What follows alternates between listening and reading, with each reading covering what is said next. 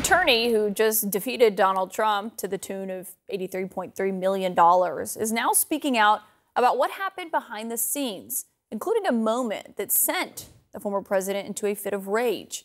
Roberta Kaplan was representing E. Jean Carroll in her defamation trial that ended last Friday.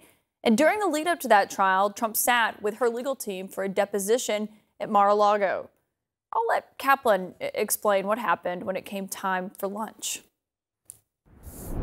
And you could kind of see the wheels spinning in his brain. You could really almost see it. And he said, well, you're here at Mar-a-Lago. What do you think you're going to do for lunch? Where are you going to get lunch?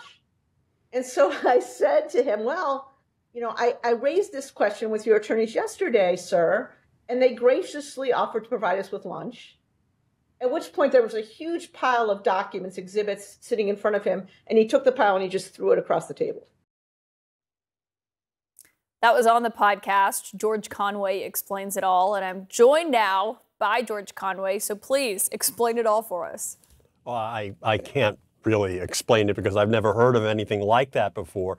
It is a very common practice that when you are hosting a deposition, your counsel provides lunch for everyone else, and they provide lunch usually in a separate conference room so that both sides can have confidential conversations. And in this particular instance, the deposition was held at Mar-a-Lago for Donald Trump's convenience. So it would have been perfectly understandable, and it was perfectly understandable, that Alina Habba and the team of lawyers representing Trump ordered lunch for their adversaries. This same courtesy would be extended if the shoe were on the other foot. And he went bananas because of that, and he started screaming, as Robbie Kaplan describes. He was screaming at Alina Habba.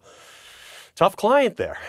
There was this other moment as I was listening to this whole conversation, and it's obviously not just getting my attention, but also everyone else's. I want people to just listen to that.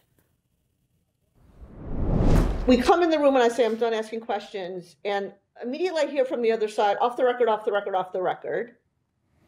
So they must have planned it. And he looks at me from across the table and he says, see you next Tuesday. You could tell it was like a kind of a joke, again, like teenage boys would come up with. Yeah, but no, again, that is a teenage boy level joke. Okay, George, this is cable, but yeah, I'm not going to spell it out. But I mean, what did you think when you were sitting there listening to that?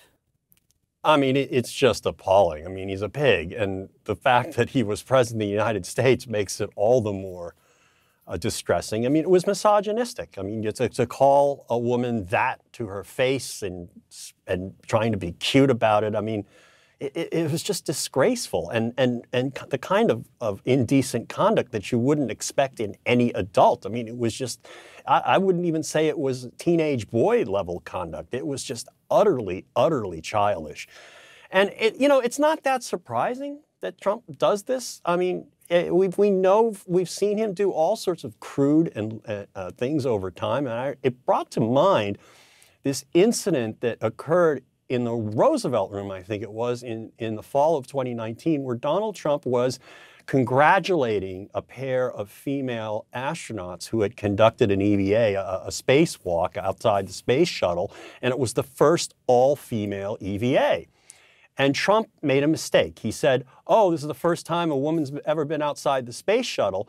And then the female astronaut, gently corrected him, and he clearly was taken aback. It was a very gentle, very respectful correction, and he starts to touch his forehead as if to scratch an itch, but he used his middle finger. And there was this huge controversy. Was he really giving the finger to these astronauts? And people gave him the benefit of the doubt. But I find it hard to give him the benefit of the doubt after seeing all of this conduct.